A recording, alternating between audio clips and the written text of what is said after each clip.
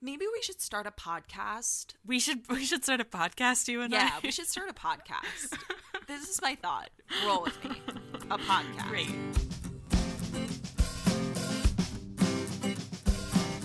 Do-do-do-do. Yay. Hi, everybody. Welcome back to Gilmore to Say with Tara and Haley. I'm Tara. This is Haley. Hi, Haley. Hi, Tara. We talk way too fucking much. I know. We had to split this into 2 parts. We didn't shut up. We do not know how to shut our mouths. I know. These episodes were about 4 hours long. That's why you've got a second bonus episode on a Thursday. And I'm sorry that those girlies talk too much. That's not us. Could not be us. But I feel like it's fun. It was a nice time. I love that whenever we talk about ourselves when we give notes, we talk about ourselves in the third person, like past version, as if that is not us. Yeah. I always write my notes and I'm like, tell Tara to shut up. Tell Tara to stop talking about this.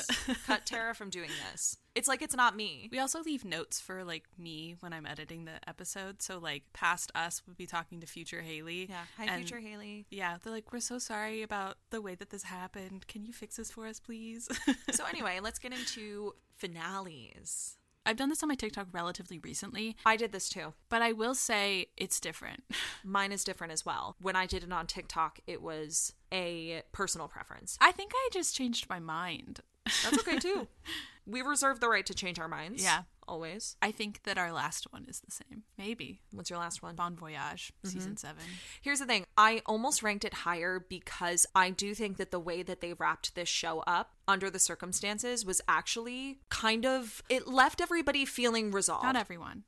Not everybody, but they gave the audience the resolve that they could have needed had the show been canceled, which it ultimately was. I think that they wrapped it up nicely considering it was a pretty rough season, a pretty weak season. But it's not an episode that I really enjoy watching. It's not one that necessarily gives me the feels that a lot of the other episodes the sentiment of it is what you were saying. Like, yeah. It kind of feels like they said they didn't really know. And like if you read about it in Lauren Graham's Talking as Fast as I Can, like I cry every time I get to that part when she starts talking about like being at the restaurant and getting the call from her agent, which is like crazy to think that you'd be sitting at a restaurant and get a call instead of someone calling your cell phone. 2007 was that one? This episode is really low for me because it will always be low that they ended Logan's storyline like that in the episode before. I know. And then never to be seen from or heard from again. Very, very bizarre. And I know that like they're not going to bring a ton of conflict into this last episode if they're like wrapping it up, but it just feels so pandering. If they were to have another season after that, I don't really know how they would have come back from it. What would they have done? Because I remember there was like a consideration for, I think that Lauren actually talks about this in her book about like bringing Amy back for an 8th season after, but ultimately they like canceled the show. That's just the direction that they decided to go with. But like, what would you do after that like whole Rory and Lorelai in the living room moment of like, you've given me everything I need? And it's just like I want to be emotional when I watch it, but I'm like I feel like the vibes were off. That was how all of season 7 was. And I know a lot of people really do like how that ended, it's one of those things that you've spoken to on the pod before about being easily digestible. Yeah. It's like wrapped up in a bow and given to us in a way that we can say, all right. Which isn't Gilmore Girls. Right. Okay, what's your next one? My next one is season 3. Those Are Strings, Pinocchio. Really? I Wow. don't love that episode. I love the graduation scene. I love when she goes to her grandparents and asks for the money. Yeah. Wow. As an episode, shocked. For me, I think it's just kind of like a bland ending to a very exciting, like you said, chaotic season. And what else could they have done? They ended it with Rory graduating, deciding to go to Yale. It's just one of those things where like a chapter is ending and they ended the chapter. Comparing it to like the opening of that season of Lazy Hazy Crazy, when Luke has that dream, because like it starts with Lorelai having the dream. Book ended with dreams. So random though, because it's like happens kind of towards the end of the episode, but still like the middle of the day, because it's dark outside. Luke is asleep. He wakes up from this dream, and then they go back to daytime, and it's like it feels a little forced. I agree. Like that they didn't incorporate that they like ran out of filming time when it was bright outside. They like the lights broke so that they couldn't like movie magic it and pretend like he was taking a daytime nap. The whole effect of that was just really weird for me. I completely agree. Again, from a comfort standpoint, from a personal standpoint, I love that episode because it's like warm, fuzzy early seasons. I could see that. I mean, it's not super high for me, but like, I was just surprised. I was surprised for you. Well, because you know it's one of my favorite seasons. Yeah. What's yours? Love Daisies and Troubadours. Okay. Again, it's the daisies of it all. It's the Rory and Dean. I love you, you idiot. Like, it's a nice end cap to the season. That episode, though also a warm fuzzy for me, like I would watch it over and over and over again from like a storytelling perspective. That is right above Those Are Strings, Pinocchio. Yeah. It's kind of there. I don't love the Rory and Dean of it all. I don't love the Max and Lorelai of it all. Like, I would put the finale of those two, season 3 and season 1, sort of on the same plane for me, which is why I ranked them towards the bottom. Yeah, same. Because my next one is Those Are Strings, Pinocchio. Yep. I ranked it a lot higher on TikTok, and part of it is because the sound that like they put for the finale was the graduation speech. Yes. And it's just like, I can see Rory, like a picture of Rory giving her speech, not even talking, and I'll start crying. Yeah. Because it's just like, that's like the moment. Oh, that is like sob. the Gilmore Girls moment. Yeah. When she talks about Emily and Richard, she talks about her mom. Like, I literally am openly weeping throughout that whole thing. They get the end. Like, it's a good episode. It's just from the other ones that we get, if we're comparing them against one another, I just find it to be a little on the weaker side. That's all. I agree. I'm not comparing it up against Bon Voyage.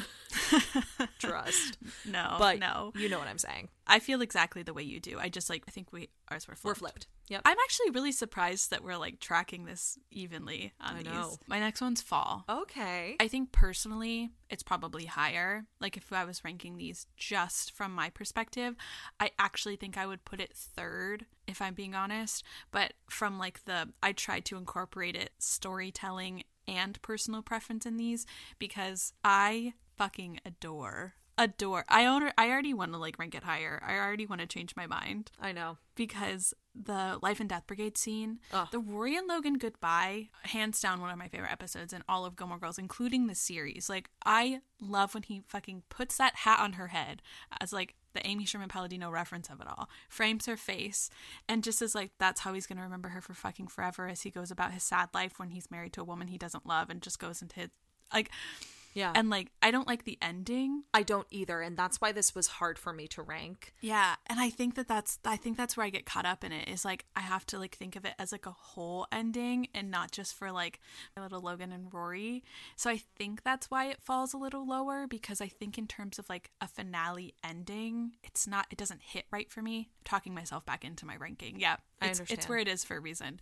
But I just fucking, I can't pick this one just for that one scene, you know, because like the rest of it, because I think understand. that like the parallels that are in it to the other series are done better in other episodes. Mm-hmm. So like, I'll just, you know, I'll leave it where it is. I also had Fall. Really?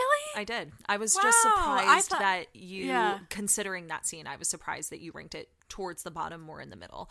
I do like it. The way that it ends, I think, is very exciting, but it wasn't something that I particularly love, which we have a lot to say on those last 4 words. If you want to listen to our last 4 words episode. Or if you haven't already. Those lazy, hazy, crazy last 4 words. It just feels... like I love reflecting light. Oh, there are so many things I love about it. Again, it goes back to the seasons 1 and 3 of it all. Those are 2 of my favorite seasons, but the finales just didn't hit right for me. And like I said, Fall is my favorite episode of the revival. It's just when you're ranking it from a storytelling perspective against all the rest of them, it just hits different. It doesn't stand up the same way. I agree. Now I'm like so interested in our next ones. I think that we're going to differ on the next one. Maybe. This is number 4, right? Yeah. Top 4. Number 4. Tell me yours. You say yours. Oh, okay. Mine is Raincoats and Recipes. Mine is A House Is Not a Home. Okay. This is where I thought we would start to differ. And the thing is, for me, it was between Raincoats and Recipes and A House Is Not a Home because I actually don't really love either of these episodes. Raincoats and Recipes I will watch for the Lorelai and Luke of it all. Yeah. I hate. Double hate. loathe entirely. The Dean and Rory of it all is what makes Raincoats and Recipes a really hard one for me to watch. Raincoats and Recipes feels like that episode, though, like you were saying, like you hate the Dean and Rory storyline, but it's so fucking good. It's very delicious conflict. Like the way that it like ends that season with like the tension that was building between them, how it like started with like Rory was upset he was getting married and he was still in love with her, and they had this like weird little flirty tension that was happening when she was crying, and then like the way that like it builds up and like breaks there, because from a personal standpoint I don't like watching it, but I love the way that all unfolded, and I think it was a really good end to season 4 and really set us up to like want to come back in season 5 for sure. And I think that that's what like a finale needs, but I think that my like top 3 did it better, but I think that people really hate on this episode because of the Rory and Dean part, but I think that's a part that like makes it so good, because like the Luke and Lorelai of it is like good, but like we've talked about before, like the kiss between them, we like the So Good Talk, we like that one better in season 5. Completely. This is another moment where again I think Lauren Graham was given dialogue that felt very forced to me when she says, "Will you just stand still?" It just felt like not the right moment or vibe for her and her character. Like, I understand what they were trying to do there because it worked so well with Luke when he was just like, "Will you just stand still?" I love it when she says it. Because he's been standing still this whole time. Yeah, truly. From a like symbolism standpoint, 100%. Yeah. But I think it is endearing when she says it. And again, Lauren Graham is such a fantastic actor, but I just didn't love the line. I thought the line put her in a position for it to feel forced. So I do love that kiss. It's much yummier in season 5 at the end of So Good Talk than it is here. But I don't know. I do love it. I'm very conflicted here. As weird as it is, I like the Rory and Dean drama better. Like, I think it's more interesting. And I know at the time it was like, this is the moment. We've been building for this for seasons and seasons. But like when I watched it, I didn't have that. I started in the middle of season 4. Mm-hmm. So when I saw it, I was like, great, they're together now. Yeah, who's this guy? So it took like a while to like when I went back and like watched it in full to like get the full impact of it. Mm-hmm. And I've always thought the Dean and Rory storyline was better in that. That's my 4. I understand. That's your 4. And so 3 would be I Can't Get Started. Okay. I say no Sparkly Heart, but I'm with you. I know you do. I know this is like, I can see in my mind how the rest of this plays out. Like when we hit 4, I was like, I know where this is going. Yeah. And I'm not gonna lie to you, my 2, 3, 4 could be interchanged at any time. I know how much you love Partings. I know where you stand. Yeah. So do our besties who are listening. 2, 3, and 4 for me could be interchanged depending on my mood, depending on like what storyline I want to focus on. Partings is very strong. I don't love the way that it ends from a comfort standpoint because I'm like, Lorelai, dude, what did you just do? And on the whole, I Can't Get Started is my favorite finale. I love seeing Suki get married. Yeah. That whole vibe is really good. And Rory has finally acted on her feelings for Jess, regardless of whether, you know, where you stand on the moral that was right compass or not, of it all. She did. Yeah. And then it all falls apart in the last 2 minutes of the episode. I love when it falls apart.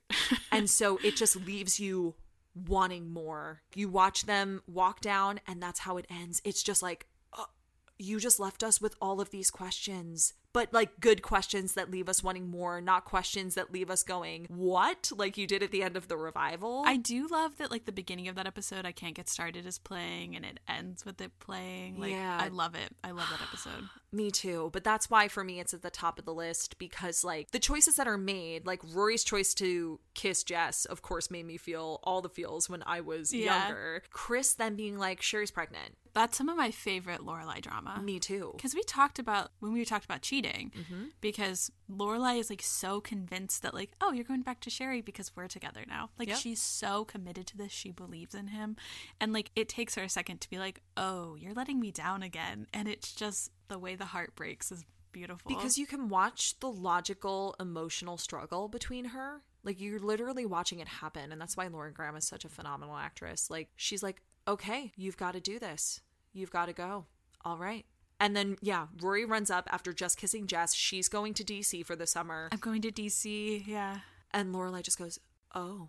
And then they walk down. Oh, I just think it's so so strong. Again, I really think they hit their stride in season 2, and it sets us up for a really, really good season 3. It's interesting that your favorite like finale and premiere are like one after another. Like, I love that for you. Thank you. I also think part of why I love it as a finale is because I know where we're going. With Partings, the reason I have such a tough time with it is because I know we're heading into season 7 where like it's not quite what I wanted. So yours is A House Is Not a Home, Partings, and then I Can't Get Started? From top to bottom, it's I Can't Get Started, Partings, A House Is Not a Home / Raincoats and Recipes. I teeter. Okay. Because then mine is, my top is, of course, Partings, and then I'm A House Is Not a Home, and then I Can't Get Started. Yeah. Because A House Is Not a Home for me, I think it's probably in my top 15 episodes because it is so, like, the parallels between season, like, this finale and the pilot are so gorgeous. Like, I think that if they ended this series, which, like, it would have been traumatizing to end the series about a mother and daughter with them, like, on the outs and, like, her moving in with her grandparents, I think it would have been, like, a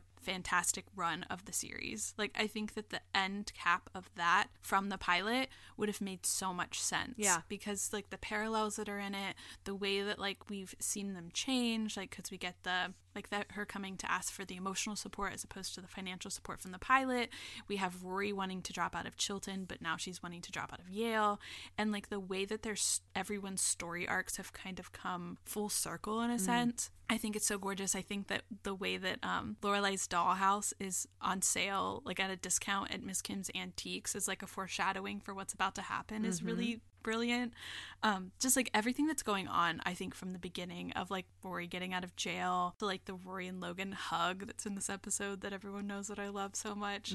But just as a whole, I love the way that this episode not only wraps up the season that was just so good, because we talked about how we both agreed that season 5 was the best super strong, that I just feel like that it like ended a really good season really well. And there's a moment in it that we can talk about, we'll end up ranking a little bit later in this episode, that is really big for me. It was going to be my top if we like took Partings out of the equation, because sometimes I feel like I need to because I'm too enthusiastic about this episode. Yeah, and I understand why. Partings is an incredibly strong episode. Every single moment of it, from beginning to end. Like, I could probably recite the whole episode. At this point, I believe you. Yeah, just like, I love the way that it bookends with Lorelai laying on the couch at Suki's house, just looking, listening to them, like, getting their kids out the door, to, like, it ending with Lorelai looking off, like, laying on her side in Chris's bed, listening to him get his kid ready to go out the door.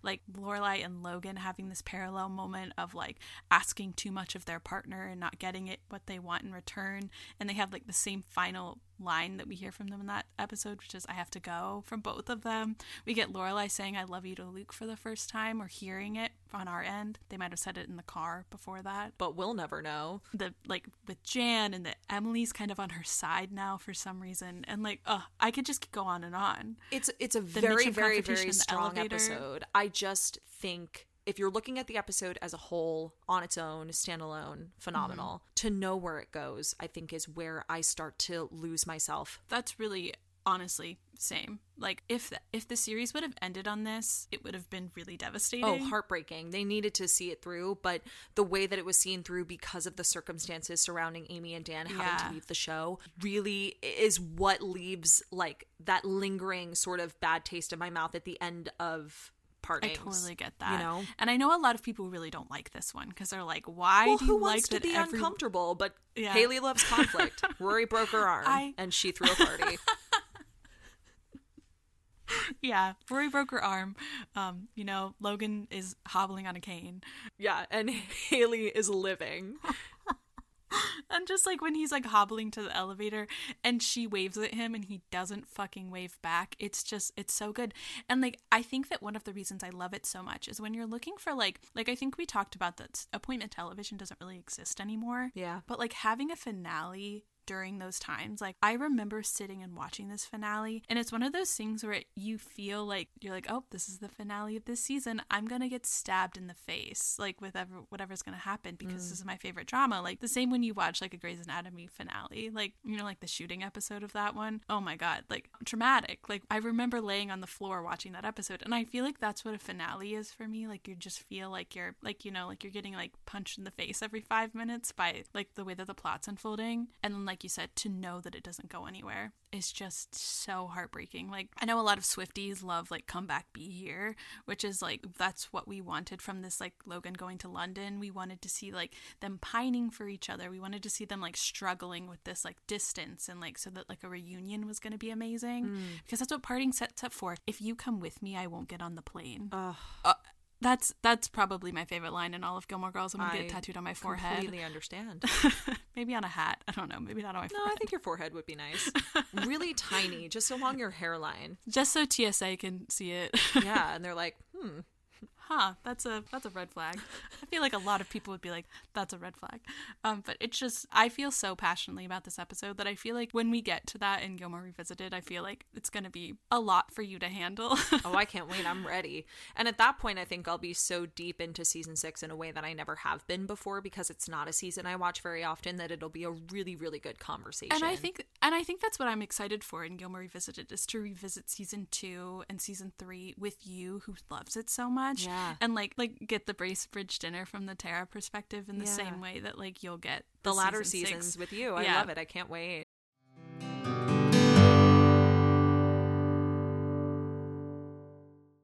Haley, I feel like most of our followers already know that we don't really drink alcohol, but we do love a fun beverage. Oh, we do. Both of us think a fun beverage in a chill night is the epitome of a good time, especially when that drink is a Recess Mood, which is a delicious sparkling water infused with functional ingredients like mood-lifting magnesium and stress-balancing adaptogens, so you can relax without the alcohol. I drink mine every night while reading, of course.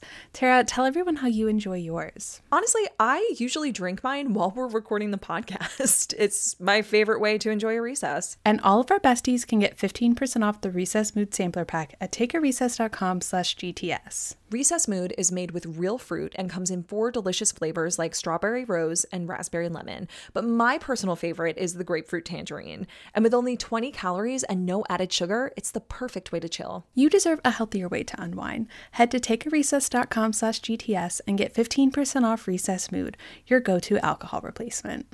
I don't know what it is, but cowboy boots are magic. Since they've arrived, I've worn my Tecovas boots almost every day. I have the Annie in Midnight. I know you have the Annie in Bone. I do. But they make me feel so powerful because, of course, it is my dream to be a cowgirl. Yes, I know this about you, but I also know you've told me that you wear them while you write your book.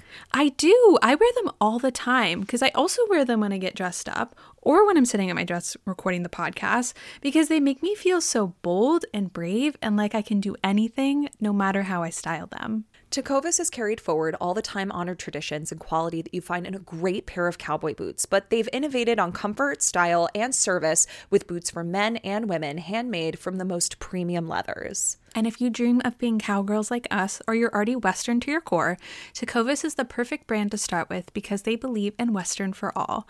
They don't only offer their handmade boots, but all sorts of head-to-toe Western staples. Perfect jeans to go with your boots, pearl snaps, bandanas, and cowboy hats. You name it, and they'll get you outfitted. And if you can't make it into a store, Tecovas delivers the most premium quality and most comfortable Western goods right to your door. So visit tecovas.com. That's TECOVAS.com. And as a special opportunity for our listeners, Tecovas has said that they will throw in one of their best-selling trucker hats or ball caps for free into any minimum purchase of $100 on tecovas.com. Just use the code Gilmore at checkout. That's GILMORE. It's about a $30 value, and they sell fast, so there are always new styles and looks. Again, for a limited time, just enter code Gilmore at checkout to add a free logo hat to your order as a one-time gift from Tecovas.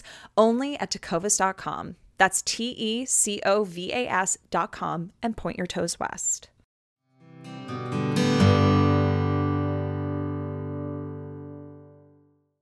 prior to me entering your life, me and my friend Partings entering your life in this way. Was Partings ranked lower for you? For sure. Have any way I like made you appreciate it? You have 1000% made me appreciate it. That's the only reason it's higher on my list, because I really do think, and this might be a hot take, I think that the show goes from being a dramedy to a drama as the show progresses. Yeah. You know, Haley, still in Stars Hollow, she took a poll on her Instagram story, I think a couple weeks ago, saying that like the early seasons feels like Gilmore Girls and the later seasons start to feel like a CW show. Yes. Which I can see, and maybe that's why I like it. I don't know, but I have no idea, but I can see what they mean. You know, I just feel like it loses the quirky, sarcastic air, and there's nothing wrong with that. It's just a very different show. That's what I feel season 4 does, is it pivots it into, I mean, season 5 has the quirky moments. That's why we love it, because it kind of reminds us of like that season 2 stride hitting energy that we got.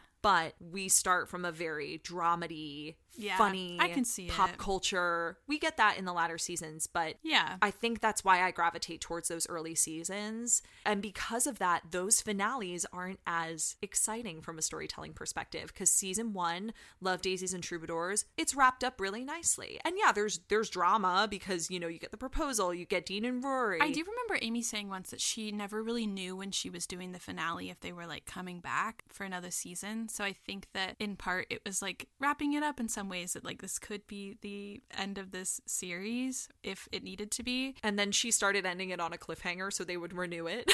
Yeah. Yeah, that makes sense. I was like, love that. Yeah.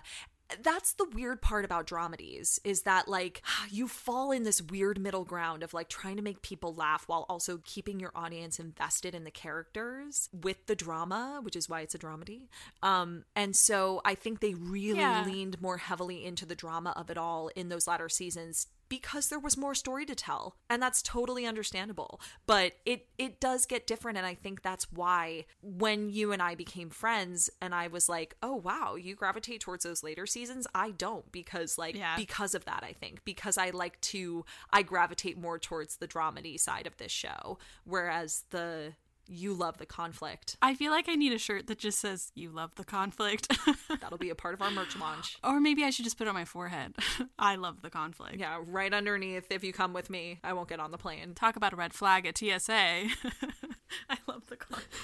Yeah, right above the eyebrows. Yeah. I do want to get a tattoo, but I don't think that's what I'm going to do. Yeah, I think putting it on a t-shirt that says I love the conflict is it. We'll take a poll. Let us know if you want one. So another category from the TikTok was collaborations. And like, again, this was like supposed to be like a musical artist, but there is a writer-director duo that I know that we both really love, and that is Dan Palladino as a writer and Kenny Ortega of High School Musical fame as a director. Can I tell you, when this first came up, I was going to put my favorite collaboration was Amy and Amy. I know. I thought about that too. But honestly, on all of the little pamphlets that come with the box sets, it just said written and directed by Amy Sherman Palladino. I wanted it to say written by Amy Sherman Palladino, directed by Amy Sherman Palladino, because there are 15 episodes that she writes and directs. A lot of them are either the premieres, finales, or sometimes both, and they're all really strong. But I actually put that my favorite collaboration was Amy and Kenny, because those are some of my favorite episodes. But I love Dan and Kenny too, and they actually have more. Amy and Kenny only do 3 episodes together, whereas Dan and Kenny do 5. Yeah, I think of them, how did I say that? Like the They Shoot Gilmore's, Don't They is a Kenny-Amy collab. So like we could go back and forth on it. I think we'll have to rank the Kenny Ortega episodes in a different moment, because the Kenny Ortega episodes of Gilmore Girls, like I feel like a lot of people were really surprised to learn that he was a director on the show. I think he has a total of 12 episodes that he's directed, including one from season 7 that we'll forgive him for. But it's just like they're so good, and it makes sense because there he is. And I know that a lot of the times the writer on a TV show has like a lot of, and like the showrunner has a big hand in how it's directed, but it makes a lot of sense because like we get They Shoot Gilmore's, Don't They, and Friday Night's All Right for Fighting from Amy and Kenny. And Written in the Stars. Yeah, but the Kenny and Dan ones are the ones that we'll rank today because those are something of themselves as well. Yeah, I'd love to hear yours. So my last one is He's Slippin' a Bread Dig. Me too. It's a good episode. Nothing to write home about. It's right after the prodigal daughter returns, so like obviously we're already filled to the brim with drama and twists and turns and a lot of resolve from the Lorelai and Rory of it all, but then faced with this new conflict of Luke and April and Anna. So it's a strong episode, but not one that I gravitate towards. No, it's an episode. Mm-hmm. It's good. My next one is A Family Matter. Me too. I love that Jess returns. Totally. It's just kind of like a run of the mill, like in comparative to like the rest of Kenny's episodes. I felt like we were going to be very on par with each other's rankings for this one. Me too. Curious about your third one, though. Let me hear your Balanka's ranking. Me too. Yeah. It's a great episode. You and I both love this episode. Yeah. The Jess and the Logan drop out of Yale. Oh, so good. Yeah. But comparatively to the other two that they've collaborated on, Let Me Hear Your Balanka's Ringing Out is like, monumental, iconic. It's just like such a moment for all of the characters. A huge pivot episode. But in comparison to the other ones, I'm like not at all surprised that we are matching on these because I think this might be where we differ. It is. Because my second one is a deep fried Korean Thanksgiving. For sure. Because You Jump, I Jump, Jack is at the top of that list. Mine are reverse. That's more of a personal standpoint because a deep fried Korean Thanksgiving is just, it's fun. It's a fun just time. Moving through. Yeah. It always makes me want to eat rolls. Oh, same. But every time. The conflict of it all in Deep Fried Korean Thanksgiving when Rory announces that she's applied to Yale. Yeah. And the French couple's there. Yes. And I love when Dean and Jess are in the middle of the street and he's like, this is my town. I'm like, Dean, you arrived on the scene like snapping. 5 minutes ago. Yeah. Give me some snaps. Give me a West Side Story. Like, are they going to kiss? Truly. That's what we need the fan fiction about, is where Dean and Jess take that moment. The tension finally builds and we realize why they've hated each other for so long.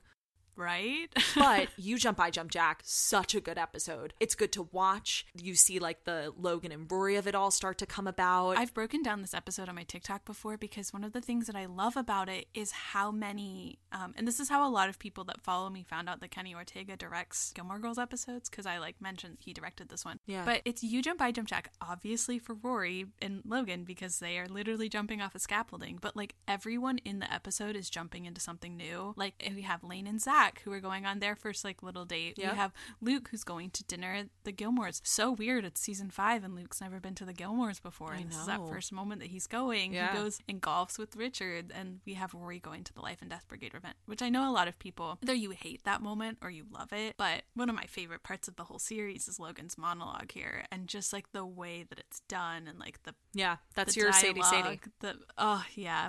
I love it. I'm not gonna do it right now because that's okay. I didn't do Sadie either. Yeah, we'd be here for about 2 minutes. But just know that it's there. Just know that I'm saying it. Just in my know heart. that it exists. Yes. Just know that she could if she wanted to. Yeah. Speaking of tattoos, I think that's one of the tattoos that I have to get is It's Your Choice, Ace. Do you have any tattoos? No, I don't either. But I do. I do want to get one. I think that I'm going to celebrate 100,000 followers on TikTok by getting a Gilmore Girls tattoo. Really? I've decided. Yeah. Okay. I'm not going to let my followers decide, but I'm going to let them have a say and like get some ideas because maybe that's not what I want, but maybe I do want to get If You Come With Me I Won't Get on the Plane on my forehead. Great. Well, let's get this girlie to 100K and we're gonna see what happens. Maybe I'll get it on my ass. Ooh, a butt tattoo. Yes, Haley.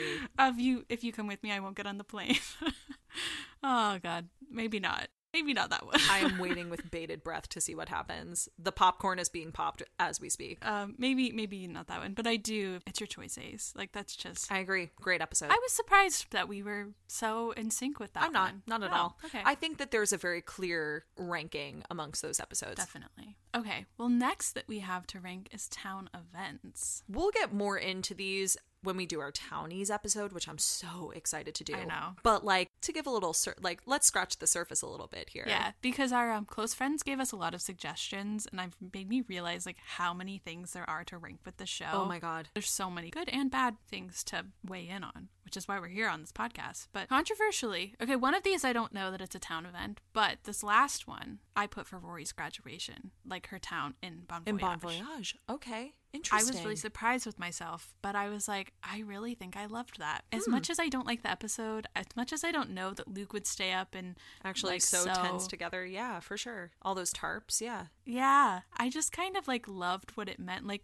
when Babette was like, we're not going to get to go to your graduation. And they like made it happen for her. It is very endearing. Like, Emily and Richard show up. They never show up to town. Like something about that. I was like, I don't know. I was like, I think that's one of them. I love it. I love that for you. What's your fifth? Coming in at number 5 for me is Movie in the Square Night. Yeah. I think there's something so endearing to them picking the same movie every single year.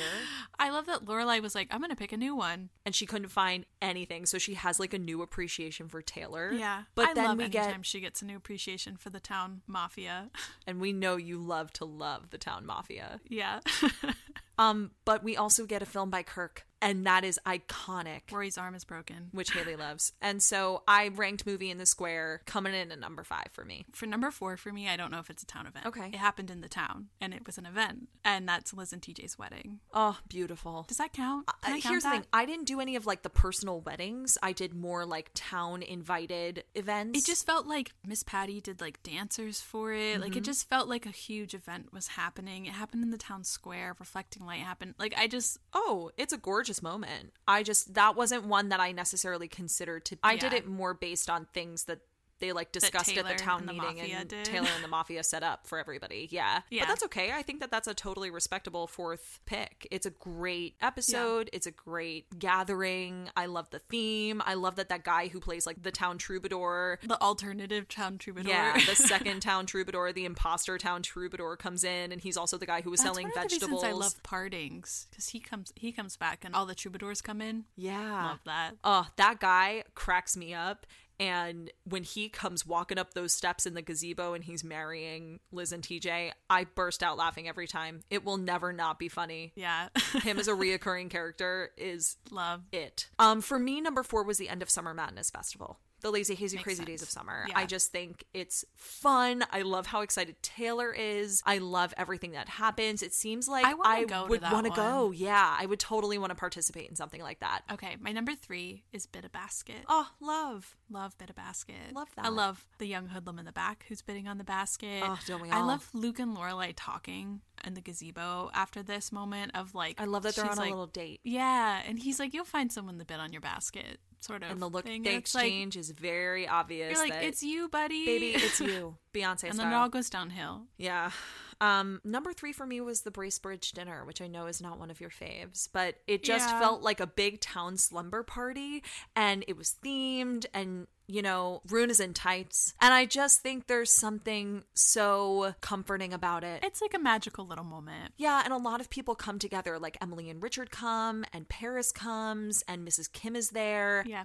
I would put that on par with Liz and TJ's wedding. It's not necessarily like a town event, but it's an event that the town is in. It was an inadvertent town event. Yeah. So that's number 3 for me. And then number 2 is the Bit a Basket. Number 2 might be, I feel like, a little bit controversial, but the election for town selectmen is my number 2. Fucking love that. I actually love that too. I completely forgot about that. My favorite is when Hep Alien plays. I love the song that they play. Yeah. I love that they take a song that was seemingly like, honestly for me, sounded very feel good. Like, believe it or not, I'm walking. I would listen to that song because it feels very like oldies, but what they did to it, love. Chef's kiss. I love how Suki becomes like a politician's wife. Like, I love that storyline. But only for a moment, because we barely hear about it after that. Absolutely. That's one of those ones that we'll talk about in our plot holes episode, because that just comes and goes. They just swept that right under the rug.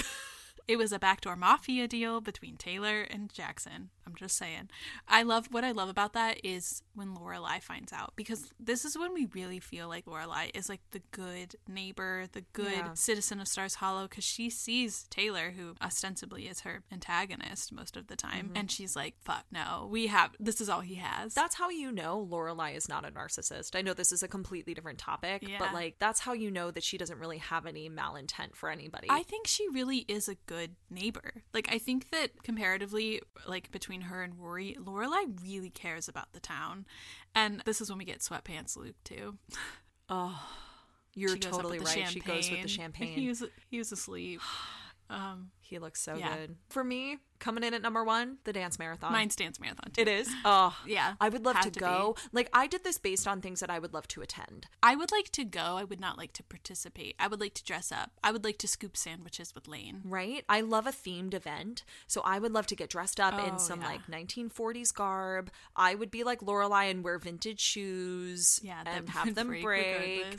I would just have such a great time. Yeah. I don't know that I would dance, but I think I'd be more like Babette and Maury. I'd be like, okay, let's go. Have you ever done anything like that before? Because when I was in college, I was in, like, the Children's Miracle Network had, like, college affiliations, and at my college we did Dance Marathon, and there's, like, a standing challenge where you stand for 24 hours, and it's, like, the same kind of thing. You're not dancing, but you can't sit down because it's part of, like, the raising money for this. Wow. And I swear you become so emotional at the end of it because you're just like, you're so tired and like you've been awake for that long. And like every time I watch that episode, I'm like, I know that I would be a spectator because like the thought of like dancing through that as opposed to just having to just stand, like, oh, hard. Definitely. I wonder though if moving would help you kind of forget about. No, I tried that. You did? Yeah. There's a lot of ways that you try to like forget the fact that you've been standing for that long. Can you lean against anything? Can you lean against a wall, or do you literally? You can lean. Like, I mean, but like I had so much Red Bull by the end of it that I didn't even know where I was. Can you go to the bathroom? So you sit there. Yeah, but it's like more of like it's not exactly like a sit and relax sort of situation. I understand. You know, it's the honor code for that. For sure. The only like 24-hour type thing I ever did was Relay for Life. We would stay up all night and do that. You don't have to. Like it's like a division of like you can either get the like tag to stand all night like they do, like their number, or you can just come for 24 hours. Okay. You don't even have to stay the whole time. But yeah, with Relay for Life, it was the same thing. There were years when I would just show up and be there for a certain amount of hours, and I was like, I have to go somewhere in the morning, so I would leave. But there were times when I did do it all night, and that's really the only thing I ever did that was kind of an all-night charitable event. So I would love to do something like the dance marathon, or even like the bit of basket. Yeah, that's why I always knew that like I was going to be serving sandwiches with Lane, overhearing her little interaction with Dave Rogowski, you know, that whole thing. Love that. That's also one of my favorite Jess and Mrs. Kim interactions. That, and then when he's at the window in A Tale of Pose and Fire. Oh, she's so savage. Yeah, I love the two of them. They need a spin-off episode. I agree. Speaking of windows, something else that we mentioned in our last episode that we're going to rank is looks through the window, because boy, do these characters love to stand on one side of the window with another character on the other and stare at them with no obligation to do anything about it. I'm not going to lie to you. I didn't really rank any of these. I just kind of wrote down some of my favorite moments because I think there are so many window moments in this series. Like, they use windows a lot, not just for looks through the window, but communication through the window. So I wrote down a lot, but I'm very interested to hear your rankings of them. Okay, so in my last one I had tied because it's a little bit of like, they're kind of in the same sort of like category where it's Dean and Lorelai, and at the end of There's a Rub looking through the window at Jess and Rory, because it's like they're having two different interactions, but like what's transpiring outside the window and what's transpiring inside are two totally different things, but the people outside don't really admit to themselves that that's the case. Neither do the people inside, but the way that they're just like looking through the window at them, I love this as a plot device to like get like a feeling for like the internal struggle of these characters. Oh, love it. So that one is tied with in Let the Games Begin, when she climbs up into Dean's window. It's after Dean closes the window and like walks away and Rory's just like staring through the window at him. I'm like, girlie, you gotta go. Yeah, you can't just sit and watch him. Like, it's just something about that, like, which we've talked about how I feel about that moment before, but it's just like, I just love that like the window's closed and it's like he has no obligation to the fact that his ex-girlfriend is in his tree outside anymore. Yeah. It's truly, for some reason, the windows in these situations, like, it ends the obligation. You're right. You don't have to address them anymore. It's very symbolic. It's like, it is symbolic. He shut her out even though he was still going to see her. Yeah, truly. Because it's a window. Yeah, it's clear. They can still see each other. I guess that is kind of the symbolism of it. It's like, you're still there. You still see them, but, like, it's shut out. Yeah.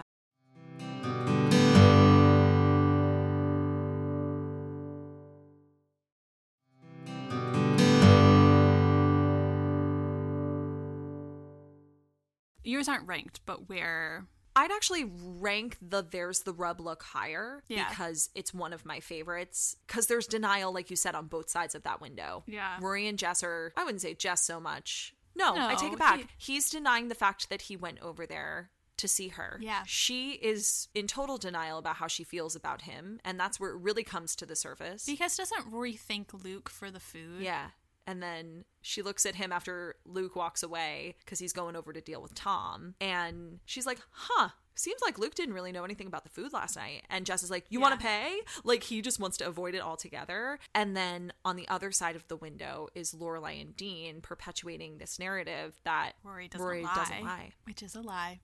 Yeah. And so I would rank that higher just from a storytelling perspective and a conflict perspective. Also because there's the rub, easily one of my favorite episodes in the entire series. So that was like kind of the tie for 5. Okay. For 4 for me is Rory and Lorelai in A Family Matter when they see Jess in his car. Yes. And they'll look through the window at like, oh my God, it's Jess. Is he dead? It's very cold outside.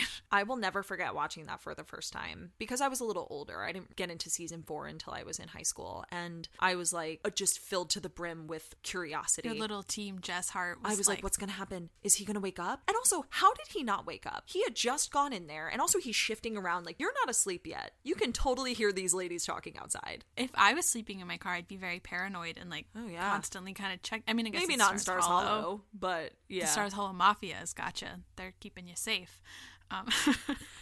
Yep, that good old Taylor Dosey. Though maybe he would have it out for Jess, so maybe not so much. Maybe he should be on the lookout. But regardless, they look through the window. Jess doesn't know that they're there. Rory has like maybe the first real moment of like, whoa, I have a lot of feelings about this guy. I have to face this. Yeah. 12 to 14 episodes ago. I don't remember exactly where it falls, but like half a season ago. And it's never really talked about. Do they not go home? Because Rory's like, I'm going to go home now. And do they not talk about it when they get back home? I forget. You mean in that episode? Yeah. Yeah, they do. She's like, I'm fine. I'm good. They kind of talk about it, and Lorelai's like, do you need to talk about this? And she says, nope, I'm good. But I do remember there's an episode where Lorelai and Emily are at Friday night dinner, just the two of them. And Emily asks her, like, how's Rory? And that guy, like, kind of questioning how she's doing. And Lorelai says, she's stoic, like Dad. You know, that's the only time that it's really addressed in season 4 before Jess makes his comeback in the latter half of the season. And so this is the first time that we, like, physically see her face this. But she doesn't. She faces the window because the window cancels out obligations. Do you think that's why they don't talk about anything in the car? Maybe, because the windows are up. Oh my God, maybe. I would say that moment is on par for me. Maybe not. I would maybe rank this a little bit higher in Say Goodnight, Gracie, which is an episode I don't watch very often, when Lorelai and Rory are on their way to Fran's funeral and they see Patty. And so Lorelai stops and sits with Patty, and Rory walks towards Luke's diner, and Jess is inside working, and she goes up to the door. Oh yeah. And she walks away, and then he sees her and goes to go outside, and Luke is watching the entire thing. Like, I'd say those are very on par because they're not addressing anything, and there's so much to say. Yeah. My next one is one that we brought up earlier, which is Lorelai when she's sitting in the, I was about to say the tailor shop. What is it called? The soda shop. And she's watching April through the window, and then the whole town gathers, and later Luke tells her about it because she had left by the time he noticed. Love that. Oh, so sad. It's very, very sad. It's not one of my favorites just because it's uncomfortable. It's just so funny too, because like literally there's a window in the middle of the diner that Lorelai's just standing through, and the whole town gathers. Like, love. One of my favorite looks through the window, through that specific window, is in Ballrooms and Biscotti, when we see that window for the first time. And Rory walks into the ice cream shop to confront Taylor about the fact that she can't be the ice cream queen. And she holds up the poster to Lorelai, who's in Luke's diner, and the face that Lorelai makes on the other side of that is one of my favorites. It's not like a longing look through the window. It's just a really funny exchange. I would classify that differently just simply because even though there's a window, they acknowledged each other, which is very rare when the window's involved. So I feel like that's an honorary mention just because how dare they acknowledge each other on the other side of the window? I know, truly. That to say, then my next one, they actually do sort of acknowledge each other, but not in a real way, which is when in A House That's Not a Home, the season 5 finale, when she goes to her parents' house and she walks up to the pool house door, and Rory is already unpacking her books. Lorelai's just staring at her, and Rory looks up and she's like, oh, and then neither of them acknowledge the other. That is the worst. Because I think that that's almost like harder than all of the other ones because they see each other. They acknowledge that the other person is there, but because the windows is there, there's no obligation to say anything or do anything about it, and they part. they part ways. You know what's interesting about that moment, and this speaks to kind of what you were talking about before about A House Is Not a Home, really harkening back to the pilot. In season 1, there are a lot of moments where Lorelai is discovering that Rory is growing and evolving and making her own choices. And there are a lot of looks through the window between the two of them where Rory doesn't look back, because Lorelai is observing her making these choices. Like in Rory's birthday parties at the end of the episode where she sees Dean give her the bracelet and they hold hands and she's washing dishes and she looks up and she's like, oh my God. And then in the next episode, Kiss and Tell, she's looking at Rory because she knows that Rory has kissed someone because Mrs. Kim has told her. And she's watching Rory and Lane dressed as pilgrims, like in the town square. And she's just sort of like, she's like spiraling internally watching her daughter.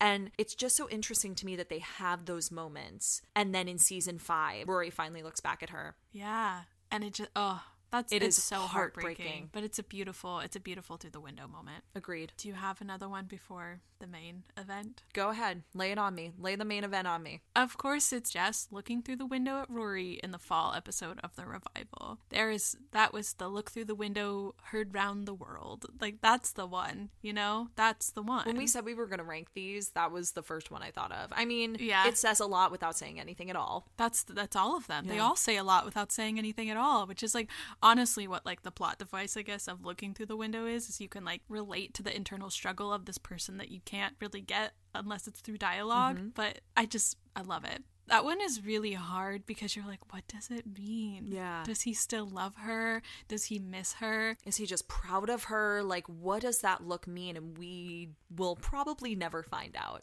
We'll never find out, which I think I'm okay with. But like, I did set that look to a clip from All Too Well, Taylor's version, that I'll put on our stories because a lot of people were really upset by what I did with it. Made a lot of people cry. But yeah, that one is just like, that's the one. Agreed. Like series wise, it's definitely the Lorelai and Rory one in the season 5 finale. But like, it's the Jess and Rory one. That was the one that I was like, wait, they look through a window a lot. Oh yeah. In this, like, I have like a list of like 5 other ones that I just are like hemming and hawing about. But I was like, these are my favorite ones. But I was just like, this just happens so much. One that you didn't mention that I'm shocked by, which was one of my top, in The Party's Over, when Lorelai's looking at Rory through the window as she emerges from the limo. I did miss that one. With the boys. Oh. That's one of my favorites. Oh my God, I totally forgot about that one. Wow, speaking of Lorelai watching Rory's life unfold and Rory never seeing her do it. Wow. Oh my God, how did I forget that one? That wasn't even on my extended list. Wow. I'm surprised by that. I forgot about it. Other honorable mentions from that season: Dean looking at Rory and Lorelai through the window in Say Goodbye to Daisy. No, and Say Goodbye to Daisy Miller. Oh, when we get the alternative perspective of their fight. Yeah. Because I also wrote down him looking at Rory in the arcade in season 4 when he's with Luke. It's through the window, but kind of out the door. It's like, I never really remember. It's a door window. It's a window door. Yeah. It's a glass door is what I was looking for. It's just the way that it speaks volumes about feelings. One of my other favorite moments of looking through the window from a comedic standpoint always happens at Luke's diner because it's made of windows. Yes, because the walls are made of windows. That's what they did. Clear. They set this up. They set up the clear walls so that we could have all these moments. 2 of my favorite moments. One, it's also when the town is looking through the window at Luke, and it's in Sadie. When Kirk passes out. Kirk passed out. It's when Lorelai's about to tell Luke that she and Max are engaged. But it's always interesting to me that town window moments are with Luke because no one can really access Luke except for Lorelai and Rory from a personal standpoint. Isn't that interesting? That makes sense. Yeah. But I also love it in So Good Talk when he's making all of the terrible food and he's such a curmudgeon because he's so heartbroken over Lorelai, and Kirk is in there eating all of his terrible food, and Emily comes into the diner and she's having this talk with him, and then you turn and Kirk is just pressed up against the door and she goes, "You might want to clean that." It's so golden. Yeah, I love that. Oh, yes. Comedic that one was genius. In my extended. I will say I would like to change mine a little bit now. I can't believe I forgot about the partings one. I want to put that one between the Lorelai sitting in the soda shop and then the Party's Over one and then season 5 finale look. So I want to put that one third because I cannot believe I forgot about that. I understand. It's a big one. Yeah. Wow. I feel like there's also maybe going to be some that I forgot about in our next rankings, which is something that the series loves to do as much as they love to look through the window, which is give a character a letter to reveal something. I'm also really intrigued to hear yours because I told you this off pod. I only had 5 letters that I could think of off the top of my head, which are the ones that I ranked. I'm sure that you have one that I do not have on here that I've forgotten, much like the party's over. Okay. Give it to me. Number 5. My number 5 is again another Rory and Dean sort of tie. It's the letter that Rory writes to Dean about her breaking her arm because he's like away at his grandmother's or something, and he reads it in front of her. Oh, the worst. Like, Haley, I completely forgot about that letter. Yeah, when he kicks the duffel bag, oof. Imagine if she had said she had to prepare for this moment so intensely that she was like, I'm gonna write him a letter, and that's gonna be better than me saying I broke my arm, I was with Jess, all is fine. It just the forethought that went in that she had to write a letter, and we were watching him react to it, because I actually think that was a really good use of not having exposition in the episode, because we knew what happened and we knew that she had to tell him. But we have to make inferences about what information he's being fed with every what as it builds. Which is such a delicious lack of just re-explaining it. Loved it. That one was to me wild. A letter, I loved it. But that one was I couldn't decide whether I liked that one or the letter that ended Dean's marriage from Rory that Lorelai gave to him in the grocery store, Messenger, nothing more. I couldn't decide which one of those I liked better, because Rory, why did you write a letter to this man that you're having an affair with that you wrote it down on paper? Yeah, why did you put that in writing, girly? I don't know. Maybe set up a phone call. I don't know. There's so many better ways to. Well, I will say that she did call him to meet in person, and it sounded like it was a situation where she wanted to talk it out, and that's when she and Dean end up sleeping together in Miss Patty's. That's true. So maybe she was like, I cannot face him. I need to write a letter. This one was really good because in other letters they're found and they were written by other people to other people and they caused drama, but this one Rory wrote it, we saw it be given to Dean, and Lindsay found it, so it was compounded all of the ways that a letter could be used. It was gorgeous, but I really went back and forth on those. I was like, oh, those are good Rory and Dean ones. Totally. Number 5 for me was Lorelai to Emily and Richard, because we don't know what's in it. Yeah. But we know we do, Yeah, we do, but again, it's the same. We don't know really what was in the letter that Rory wrote to Dean either of the times. But she at least speaks to it. We are only privy to what was in the letter to Emily and Richard because of the result, because that's the entire series. Whereas Rory speaks to it in a messenger and nothing more, because Lorelai says, all right, I need you to tell me what was in that letter. And so she at least verbalizes it a little. But with Lorelai to Emily and Richard, I was like, we don't ever know what was said, and I wish that we did. I wish we knew if it was angry. I wish we knew if it was just what she wrote them when she was in labor. Did you put that on here? That's not on the top 5 for me either, but it's hilarious. I love that. I kind of love that we don't know it, because I think that regardless of what it was, if it was angry, if it was mean, if it was regretful, if it was just straightforward, I think that Emily was always going to have the same shocked reaction to it. Of course. I just wonder how it contributed to the rift between them for 16 years. Yeah. Oh, yeah. That one's a little bit higher for me, but because my number 4, I don't know why I love this so much. We love a letter moment. I love that Sherry left a letter with the nanny and went to Paris. That just felt like something she should communicate a little bit more about. A little bit more verbally. But I love that it was bye. I guess it's an heirloom right now that Gigi can keep. Yeah. Yeah, I don't understand. know why I love that so much. I'm torn about it. I felt like it was a little lazy. Yeah. I mean, honestly, it probably should be ranked lower because the other ones were just so monumental. But something about it, I just was like, yeah, Sherry, write a letter. Go run away with your yoga instructor to Paris. Leave your daughter behind. God, I can't wait to get you this t-shirt. She loves the conflict. Yeah. What's your number 3? The letter that Gran wrote to Richard, or Trix wrote to Richard, that Emily found. Me too. That's my number 3, Trix to Richard. Oh, it's so good. Oh, the best. I think I love the fallout of that letter the most of any of the letters. To watch Emily have a complete nervous breakdown and just unravel into what she did. Amazing. That's one of my favorite Emily's. Yeah, is just drinking in the middle of the day while in her reading beautiful her book. robe, being like, yeah, there's not much going on here. I cannot. I think that's actually my ideal day, like a dream. Yeah. Like in my silk robe, or rather probably my white robe that I always have on, read my book club that I have with myself, and then drinking, you know? Yeah. That sounds like a perfect day. In the middle of the day. No judgment. Maybe I'll do that tomorrow. Maybe that'll be my weekend activity. I love that for you. So that was both of our 3. My 2 was the note that Lorelai leaves when she leaves the Gilmores. Why did you rank it so high? Because it's like the pinnacle, of the series. Yeah, this is like the impetus for like how the this all entire started. show. Yeah, I love watching Emily's reaction to it. I love the way that they're dressed up. I love like that Richard is kind of being like, you know, pushy in the background. Being like, Richard, yeah. Yeah, I love like the filter that's on the, like the color correction that's on the scene. The sepia tone, older. Yes. Yeah, and I just love it. I just love what it did. I love Emily receiving a letter. Yes. In 2 very different ways. Yeah. What was your next one? My number 2 is Lorelai's letter for Luke's custody agreement. It was like an honorable mention, but a season 7 plot line I couldn't... You know that I don't love season 7. For me, it's the turning point for their relationship. And we know what it said. And it's read out loud.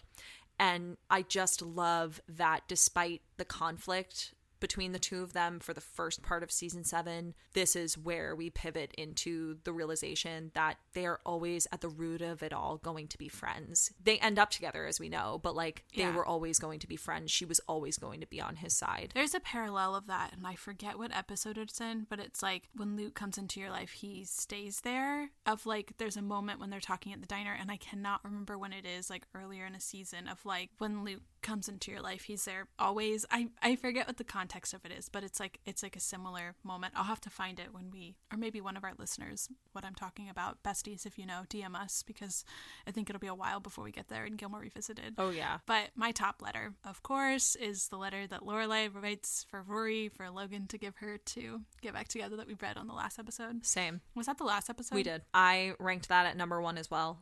The reaction, the fact that we find out later what it says as a fan base, not really from a story perspective. Yeah. I love it.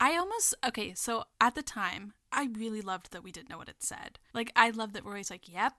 And he's like, come on, does it say anything about about giving me a second chance? Yeah. And she's like, I'd have to reread it. And it just, it's so like good. True. And I was like, what did it say that she would be so like, and I know she's like messing with him, but like, I love. Yeah, the cheeky exchange that comes from that letter. Yeah. Again, it reminds me of like classic Gilmore Girls. That the dramedy of it all. Yeah, love it. I love that one. Definitely a top. I'm sure there are letters that I forgot about. There are a ton of letters I forgot about. I forgot about the Rory and Dean letter at the end of season 2, and that's my favorite season. It's the breaking of the arm. That's why I remembered it.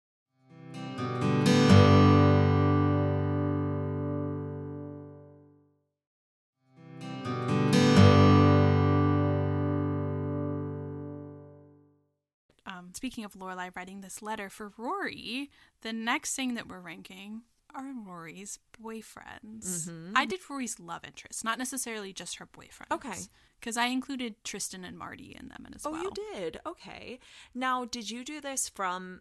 This is tough, because we've talked about this off pod, we've talked about this on TikTok, and I think we've even addressed this on the pod, that there's a preference for Rory's boyfriends based on our personal taste for men, or who we think is best for Rory, or who we just like the most. I think these are just who I like the most. Okay. Or a little bit for Rory as well. Yeah, it's like, who do you like the most as a character, and who do you like for it's Rory? Not character based. I think it's more so who I like the most and who's best for Rory, because character wise, I feel like differently. Mm-hmm. Okay. Because like I think character wise, I could split Jess into 2.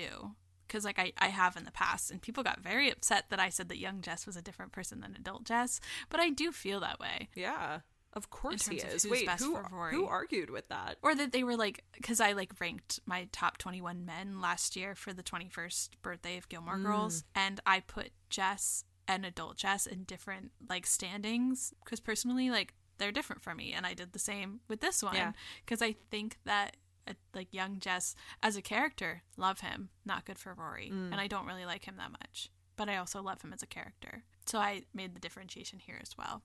I ranked these based on the relationship Rory has with these men. Okay, I think I kind of did too.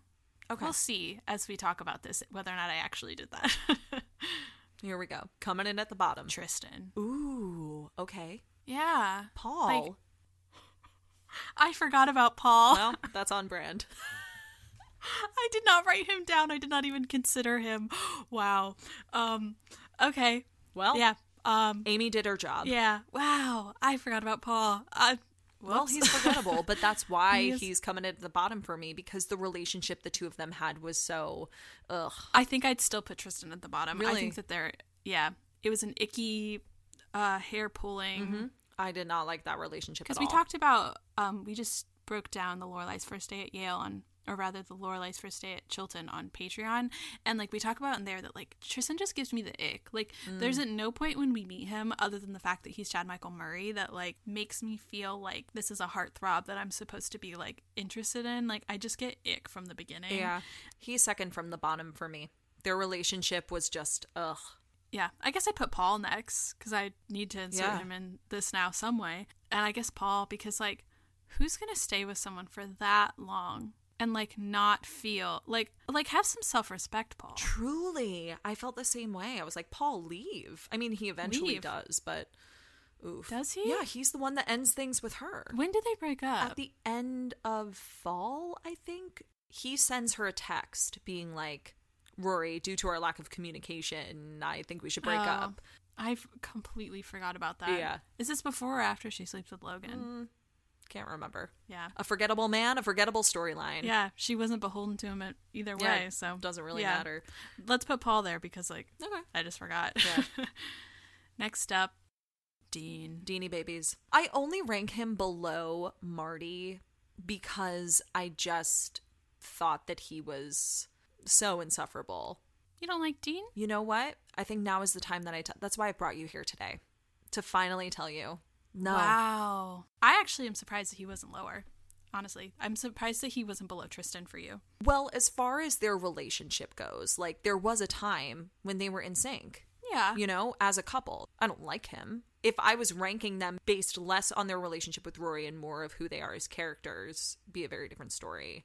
I'm ranking them based on their relationship with Rory. Which, honestly, is why I was a little surprised. It wasn't a relationship that I loved watching. But at least in season 1, despite the fact that he's like an angry, very emotionally immature kid. There was a lot of good... There were moments. Goodness between them. Yeah. Yeah. And I also... So I put Dean and then I put Marty. Yep. Like, I think that Marty maybe more so like... I thought they were good friends. Like, it was a nice, like, college pal to have. Yeah, he just felt very pick-me. And then in season 7, they assassinated his character, in my opinion, because I can't even acknowledge that. Like, when people talk about that, especially on TikTok, I'm like, guys, that's not something that I can even address, because I feel like they used that character in such an interesting way. It was a very interesting story, but I just didn't... It was a weird way to bring him back. A very, like, very strange way. Another way that, like, boys just, like, never fall out of love with Rory Gilmore. I think he was dating Lucy, not Olivia, I think. Yeah. And I hate that she calls him boyfriend. Like, just, like, I cannot stand when people do that. Boyfriend. He has a name. But, like, that I think is where his character loses points for a lot of people in the fandom, is because of the behavior in season 7. And for me, I can't really take that into account just because... I don't really account for anyone's actions then. Yeah, which is hard because from a narrative perspective, it is a part of the story. We have to include it, but... We don't. I do not. But... in a sense, we do. In a sense, I don't. I understand, Haley. I understand your feelings are hurt, but... No sparkly heart. But yeah, I do. We do have to, like, account for it in some ways. Yeah. But no sparkly heart for most of it. But we do. I will begrudgingly give you that. That's going to be your tattoo. No sparkly heart, but we do. But we don't. But we do. But we don't. But also no sparkly heart. But in terms of, like, where he's at in season 5 and a little bit of season 4, you know, like, I think they could have been fine together, if not a boring little comfortable relationship that would have ended, because Rory, much like myself, loves a little bit of drama, does she not? Mm-hmm. She does. Yeah. So then there's only 2 more. Mm-hmm. We don't even have to say them. Oh, I will say, sorry, I put young Jess below Marty in terms of a good relationship. Oh, that's right. Rory. You said that you broke them up. Yeah. It was Tristan, Paul, spectacularly because I forgot about him, Dean, young Jess, Marty, adult Jess. And I will classify adult Jess as being Let Me Hear Your Ballad is ringing out and beyond. Not Jess in season 4. I'll say young Jess is 2 through 4 and adult Jess is 6 through Revival, or 6 and Revival, because we don't get any more of him. But I'll put him there. I understand. I will put Jess as one human. I will make Jess one person, and I will put him and his entire journey at number 2. Because from a personal standpoint, I am Team Jess. Did you hear that? Haley's speaking into the abyss. There's a Dumbo poster over there. I asked Dumbo. Oh, good. From a relationship standpoint, when Jess and Rory dated, Jess was not ready for Rory. And Rory was not ready for Jess. I love him. I am Team Jess 5 ever. Yeah. But if I'm looking at it from a relationship standpoint, we also saw, from the way the story was told, we got a lot of Logan. Yeah. And we watched their relationship develop. Relationship. On the whole, I hate the way that the relationship was executed in the Revival because of the cheating and everything that comes along with it. And I think that her relationship with Jess ends up becoming healthier. Yeah. But if I had to base it on romantic relationship, her relationship with Logan... It's the same way I feel about season 5. Season 5, it's not the season I prefer over season 2, but it is a very strong season. Yeah. The story between Logan and Rory is much more fleshed out, and also something that we get more of than her relationship with Jess. I am Team Jess forever and ever and always. I will always root for him as a character, but when it comes to the relationships that served the best purpose for Rory from a romantic standpoint, Logan, in my opinion, is at the top of that list. Yeah, and we know that I agree 100%. From a friendship standpoint, Jess is at the top of that list. Rory and Logan weren't meant to be friends. Like, that's never made very clear. But I am excited to get into a full episode breakdown with you of Logan and Rory themselves, because I feel like we have a lot to discuss there, and this episode would be 15 hours longer if we broke down my feelings on why Logan is the top, but, you know, it's your choice, Ace. If you come with me, I won't get on the plane. Actually, my favorite line that Logan says is in But I'm a Gilmore, when they're at the Huntsberger's house, and he hands her the drink, and she says, she's like saying she doesn't want anything to drink, and he says it's club soda, Ace. That's actually my favorite line that Logan says. And that's actually not true. My favorite line is in Partings, when they're walking in the hall with Colin and Finn. I don't know why I've gone down this rabbit hole. When he says their friendship in his life is worth at least a couple lines in his memoir, but as of now, it's goodbye. I'm spending the rest of the night alone with my girl. Every time he says that, I want to die. Like, I want to, wet cement smoothie for lunch, sort of, vibes.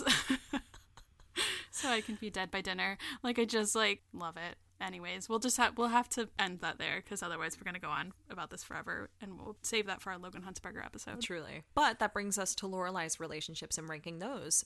Also based on a relationship perspective, less a personal preference. Yeah. No, I don't know. This one went wacko for me. Okay. It's kind of all over the place. It's kind of relationship. It's kind of preference. It's kind of I hemmed and I hawed and I moved them back and forth a million times. Mm-hmm. What I'm reading on the page right now is not what I'm about to say. I also went back and forth on this a lot. What I'm going to read here is right, but it's also at the same time, I feel a million different ways, which we actually have not talked about Lorelai's relationships much before. I mean, we've sporadically, we'll say whether or not we like this guy or that guy, sure, but we've never really, dived into how we feel about Lorelai's relationships. But I think that this will give a clear outline for where we're headed in future episodes. Yeah. At the bottom, Max Medina. I know how you feel about that. He gives me big ick. I know he does. Big with a capital B. Alex was at the bottom for me because I don't really feel like we learned enough about him or about them. I do love that they had the dry, witty banter. I do love that he was very honest with her. I love the episode where Alex, Lorelai, Suki, and Jackson go to New York, the theater. Is that Swan Song? Yeah, because that's when Rory and Jessica did Friday Night Dinner together alone. And I love that he's like, that is the worst piece of crap show I've ever seen. He does not sugarcoat it at all. I think he's really awesome. It's just a situation where I don't think we got enough information about the relationship between the two of them. We never really get glimpses into that. And I love that he owns a coffee shop. It seemed to be a very perfect setup for them, but we just don't learn enough. I think I could technically agree with you. When I made this list, I was like, Max at the bottom, no consideration, just straight down there, straight to the bottom. Mm-hmm. Cement blocks tied to his ankles. But I would say that maybe Alex should maybe be lower than Max, but I won't put him there. Okay. Is he number 4 for you? Yeah, because I feel like they would have been a good fit. I never really saw Max and Lorelai together. That never made sense to me. Not one time. Maybe once. Maybe one time. But as a whole, no. But I put Alex above him. And maybe, like, technically, as you said, like, it was just so short-lived. But, like, potential, you know? I think they could have been good together. I think that they had a much, like, I liked their short relationship better than I liked anything that I saw from Max and Lorelai, personally. And 4 for you is? Chris. Really? Yeah. Oh, okay. The thing is, I feel like their chemistry, of course, was there because they've known each other for so long. Something about David and Lauren together is just so magnetic. The two of them together. It is, but I just feel as characters, Chris stunted her emotional growth, in my opinion. I don't feel like he ever challenged her. I feel like they were 16-year-olds trying to make it work as 30-somethings. It just didn't work. They would revert back into a lot of their old tendencies, and there was just too much time and space between the two of them. Yeah, I agree. I wanted them to work so bad. Of course. I'm not Team Chris, but I think that they would have, like, if Chris could have gotten his fucking act together, they could have been it, like, in a really good way. Yeah. Because I think that, like, but I think at the end of the day, the thing that held Chris and Lorelai back every single time, which is why I can't really be Team Chris, is Chris. Chris is what's holding them back.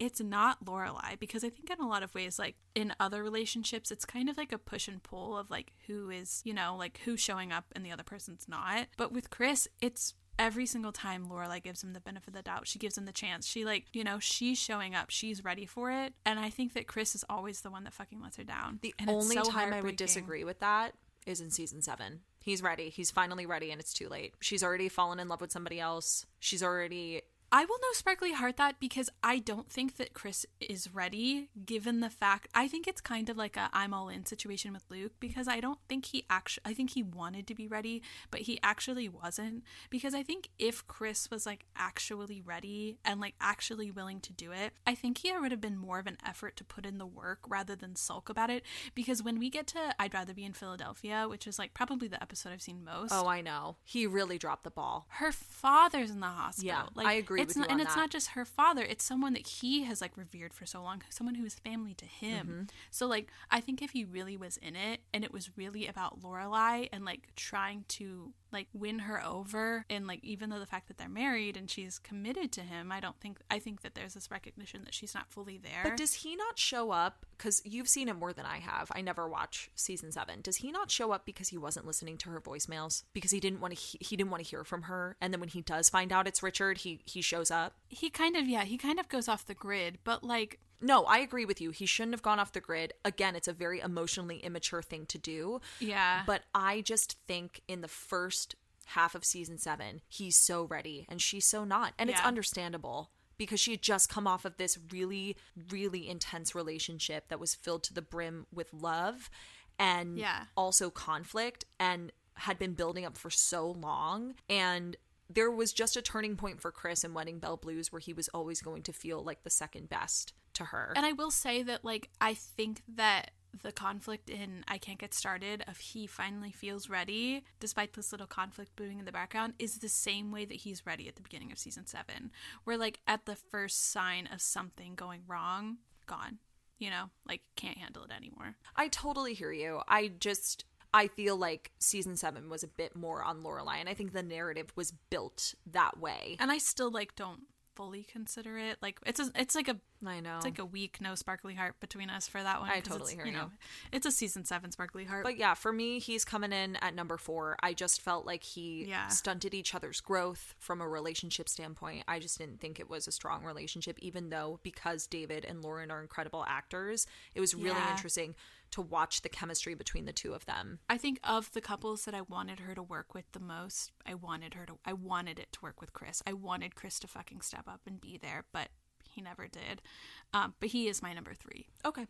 Max is my number 3. And Max rests in the middle for me because, contrary to Chris, even though they had incredible chemistry, I think Max challenged Lorelai. They were not right for each other, and I thought that was pretty evident from the jump, but he was so different from the other men that she had dated. It was a combination of being a very boring relationship and also a very intriguing relationship to watch because they were so different. And very confusing. Red light on the wedding night was where you start to be like, oh, this isn't right. Yeah. And it felt really intentional that was like kind of like the first reveal of that. Like we spoke to that a lot of Rory's boyfriends are like Lorelai. I think that the same can be said for Rory and Lorelai's boyfriends. And I think with Max, because the thing with Rory is Rory's very smart, but she never makes Lorelai feel like she's dumb for not knowing anything. Like Lorelai is really like right there with her with a lot of the things. Like she might not be as like academically smart, but she is like, you know, she can keep up with Rory. And I think that the same thing with Max is like an intellectual. He's a professor at a very prestigious preparatory school, but he never talks to her in a way that like doesn't feel like she can't keep up with him. No, he's not condescending whatsoever. He's actually very, very fascinated by her, which I think is why I liked their relationship dynamic a lot. It's just by the time we get to red light on the wedding night, it's just so obvious that between her phone call to Chris, Luke making her the chuppah, like it's just so evident. He just gives me too much of an ick. I get that, and we'll get into that another time. But coming in at number 2 for me is Jason.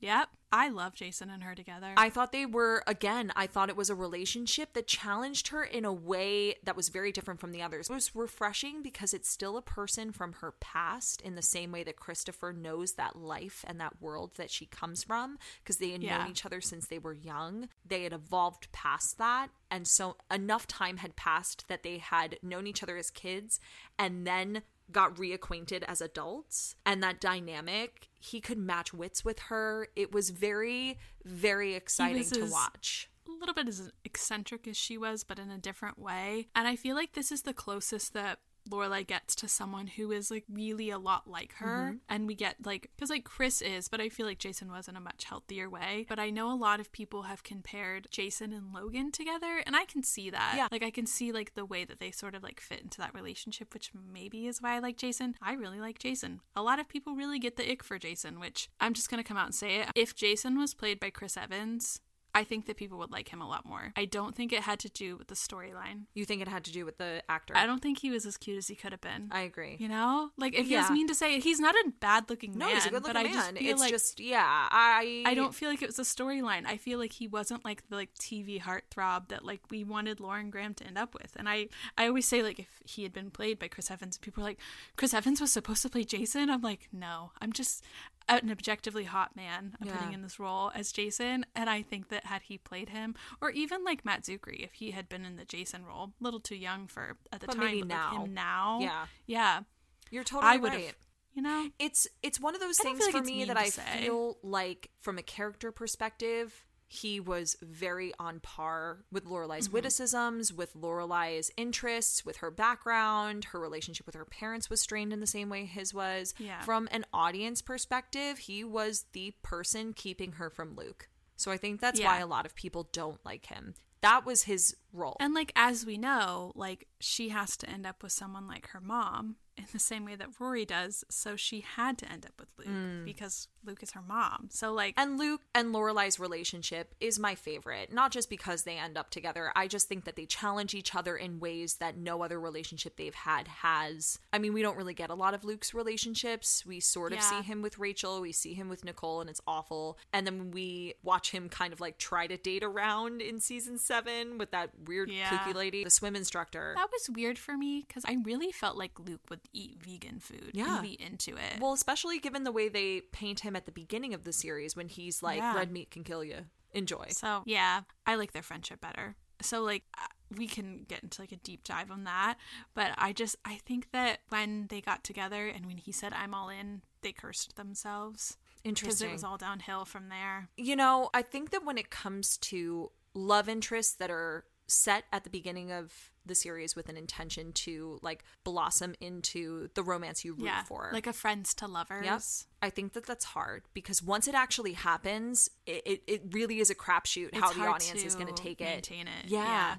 No, I do think that with Luke and Lorelai, their friendship was so much more exciting to watch than their relationship. Yeah. And I think that he knew how to be her friend more than he knew how to be her lover. Because I don't think that Luke really understood how to be a partner to somebody, to anybody. He wasn't, we don't really know much about his relationship with Rachel outside of what we saw in season 1. And then he and Nicole were just like oil and water. So yeah. I will say, even though I know that Max gives you the ick, I did think that the way that he did the proposal at the time when I was growing up was very romantic. It was very magical to walk into that room and see all those daisies. But as an adult, yeah, it's up for debate how I feel about it. Yeah, because I mean, we have like the same thing, kind of like we get a proposal with Luke and Lorelai. Mm-hmm. And like, I think that's what I mean of like, Luke didn't really know how to like take this relationship any further, and like I think that I like that Lorelai proposed, but I did not like Max proposing. And with Chris, we kind of don't really see that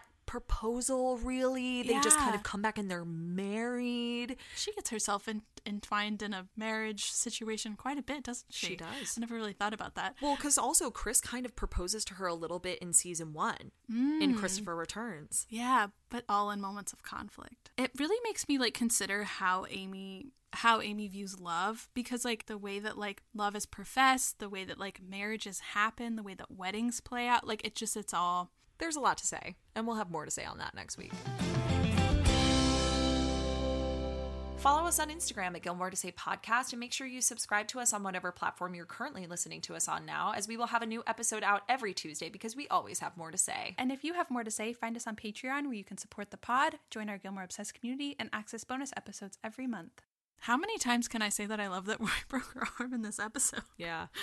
Oh, gosh. We're going to have to cut some of those out because... We're going to have to cut a lot of things out. We've already recorded for almost 2 hours. Oh, my God. Wow, this is going to have to be 2 episodes.